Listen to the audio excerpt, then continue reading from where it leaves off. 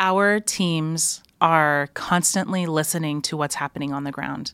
One of the most beautiful things about partnering with our local teams is that they know the area. And these are their people. And I just love that we can empower local people to be the local solution where they are, because this isn't a program to them. This is how can we leverage the friendship and the donations of people outside of these countries to empower men and women inside of these countries to help their own people. You're listening to Love Anyway, a podcast by Preemptive Love. I'm your host, Erin Wilson, senior field editor based in Iraq. We post daily as Preemptive Love on Instagram, Twitter, and Facebook. You can learn more about us and find show notes for every episode of Love Anyway at preemptivelove.org/podcast.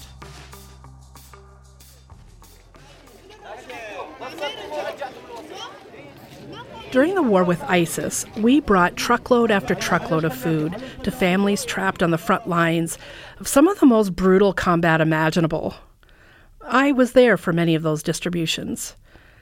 In our very first episode of the Love Anyway podcast, we shared the harrowing story of what happened to two of my colleagues one night when our food trucks broke down and were intercepted by a fleeing ISIS convoy. They attacked us by an airstrike. It was so close. We almost killed.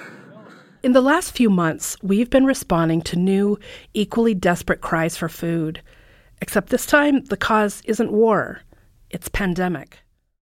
Good morning, everyone. So today we are here in a refugee camp in northern of Iraq, and we are doing a food distribution. Because of the lockdown, because of COVID-19 crisis, we have been hearing calls for help to help these families who are trapped inside the camp, and they can't go out, they can't work, they can't provide for their families. That was my colleague, Ehsan, at a recent food distribution in Iraq. We're hearing from friends in vulnerable communities, first crushed by violence, and now seriously impacted by COVID-19, who just can't make it on their own. Folks are going days at a time without food, so we're showing up, working hard so that no one starves in quarantine in places where we've worked for years, like Iraq and Syria, as well as some relatively newer locations like Mexico and Venezuela. Feeding hungry families may sound straightforward, and in some ways it is, but the way we do the work matters. How we see the people we're feeding matters.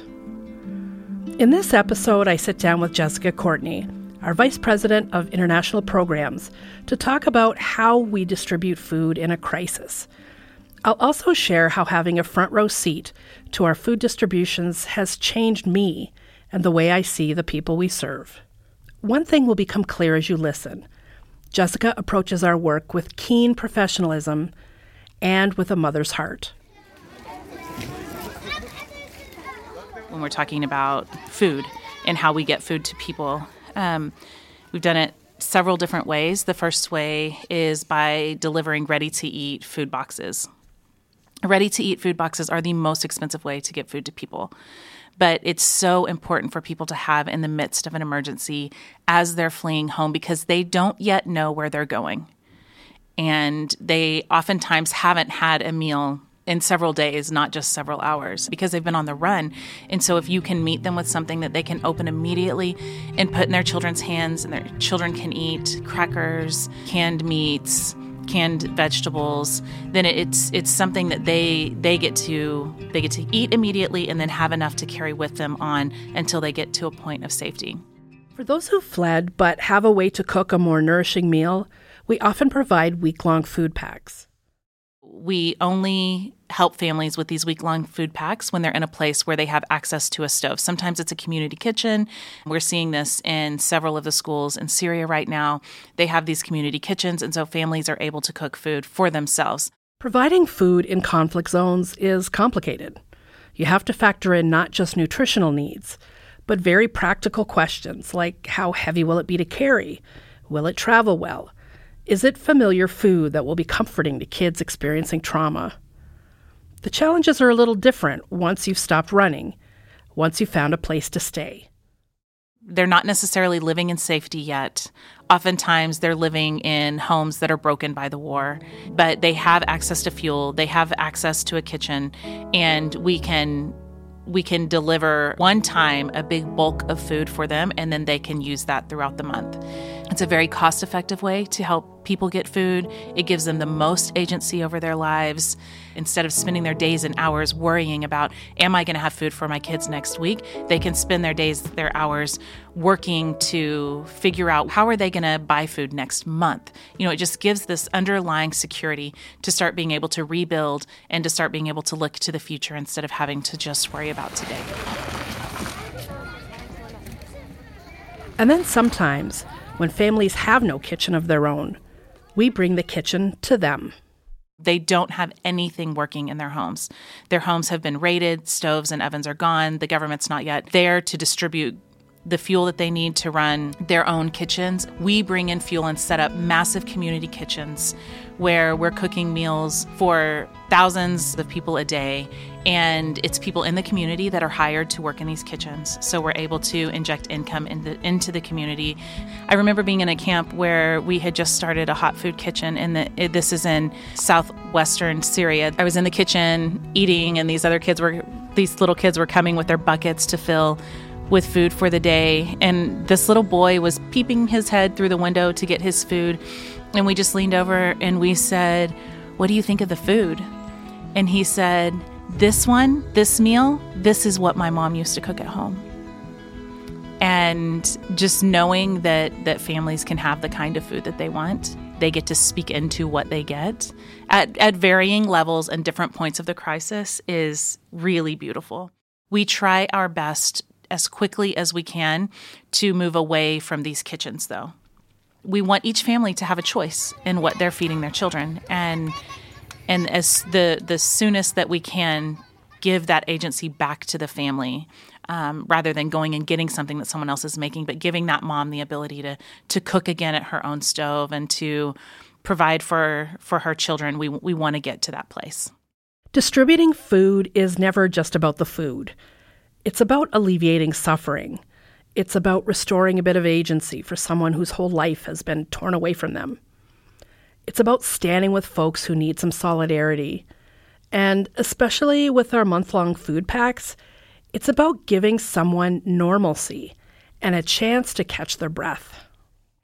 When we travel, I find that the thing that I need to do when I get back to a home-based kind of place is I need to clean the kitchen and I need to cook a meal. There's something in that settles me. There's something in that makes me feel like I'm doing my job, caring for my family. And the funny thing about it is that's not my favorite thing to do when I'm at home. But when I'm not at home, to cook things that are familiar to my kids, it does something deep in my soul to kind of root me in that place and help us all know this is familiar and we're going to be well. And we've never come from massive conflict and running for our lives, into these spaces. As we talk to other moms and families to see what it is that they need and what they want, these monthly food packs tend to be a huge help in them getting resettled back at home and feeling security back at home. We have so many ways of making sure that hungry families get the food they need, the way they need it for their situation. But how we see these families is just as important as the food we provide for them. If you're a parent, maybe you listen to the news with the heart of a parent. Maybe you can picture your own children in photos of hungry kids. Maybe your mind replays videos of vulnerable kids fleeing home when you tuck your own children into bed at night. But if you're like me, maybe your heart has to find a different way to empathy. I'll share more about that after the break. Hi, I'm Alyssa. I work with our makers here in Iraq for Preemptive Love. One of the ways you can support the real stories you're hearing on the Love Anyway podcast is by purchasing refugee-made goods that create jobs to reduce the risk of war. I love knowing that every Love Anyway shirt and every refugee-made candle funds peacemaking work on the front lines of conflict in Syria, Iraq, and beyond. Check out the shop at preemptivelove.shop, and if you find something you'd like, use the promo code PODCAST for 20% off one item. That's the code PODCAST at preemptivelove.shop for 20% off one item. Thanks for listening.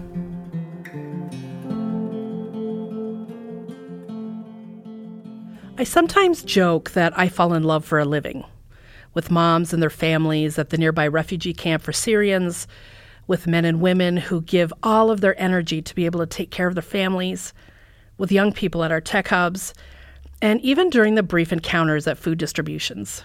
But if I'm honest, it's not easy for me to identify with the folks we serve.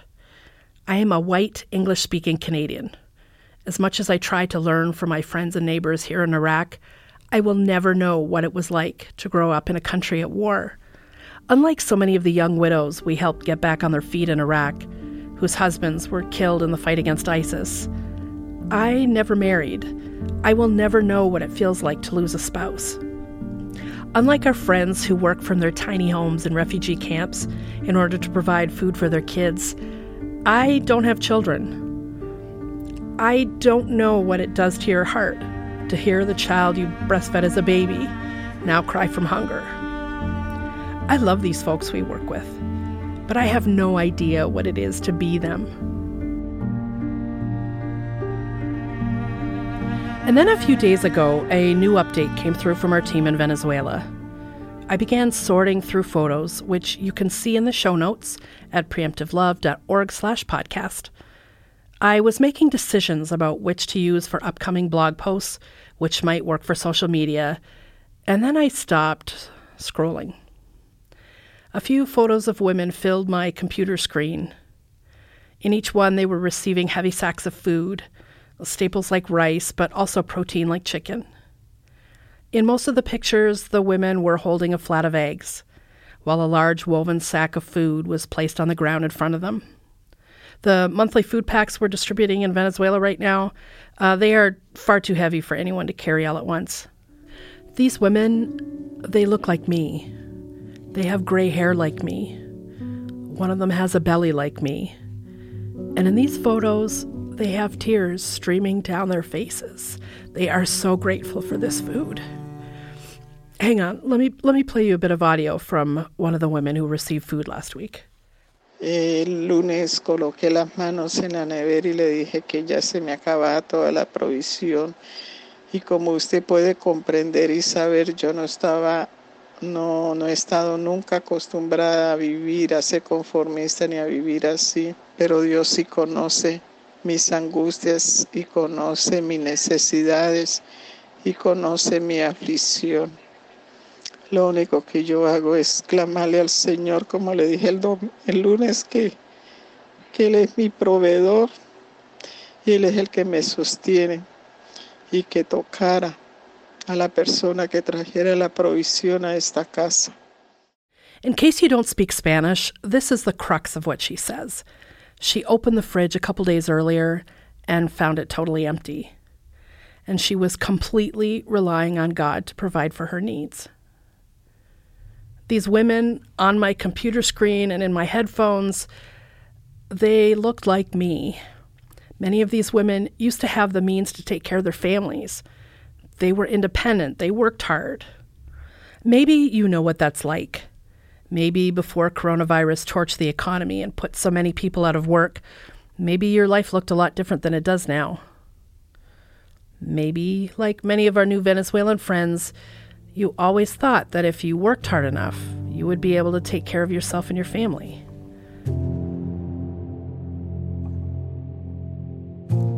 I'd like you to meet Armando. He's 90 and lives alone. Our Venezuelan team met Armando when they were out visiting some of the area's most vulnerable. They asked him how he was doing. Entonces les cuento con toda la sinceridad y toda la verdad, el 100% de mi eterno dolor, la triste soledad que no se la deseo a nadie. Vivo solo. This is what Armando told us. I'm going to be completely sincere and truthful, 100% real about the pain I'm feeling.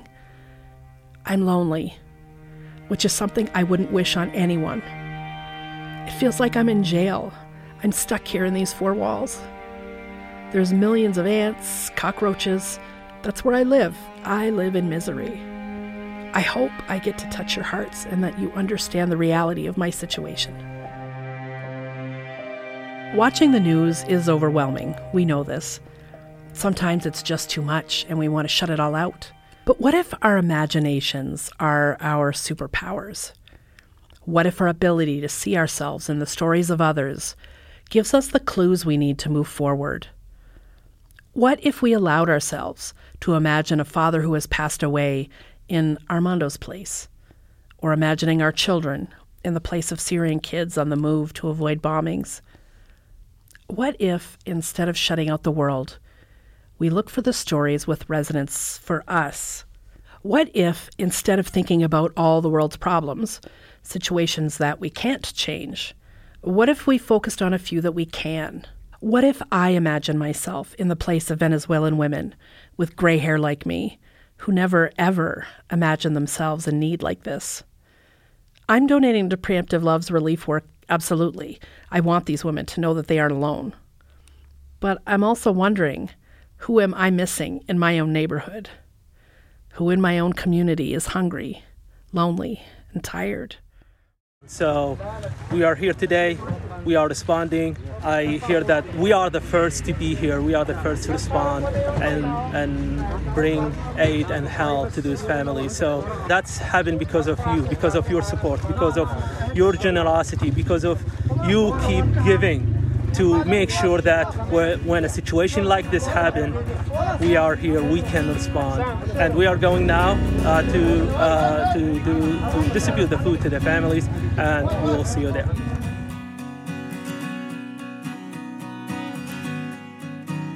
That's it for today and for Season 4. Find show notes for all seasons of the Love Anyway podcast at preemptivelove.org/podcast. Or you can text Love Anyway Pod to 72,000 to stay connected. We'll be back again soon for Season 5. Until then, I'm Erin Wilson. Thanks for listening.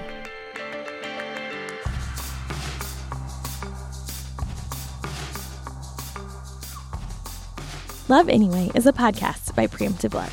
It's written and produced by Erin Wilson, Kayla Craig, and Ben Irwin. Sean Gabrielson is our audio editor. Skip Matheny is Preemptive Love's Director of Digital. Executive producers are Jeremy Courtney, Jessica Courtney, and J.R. Purcell.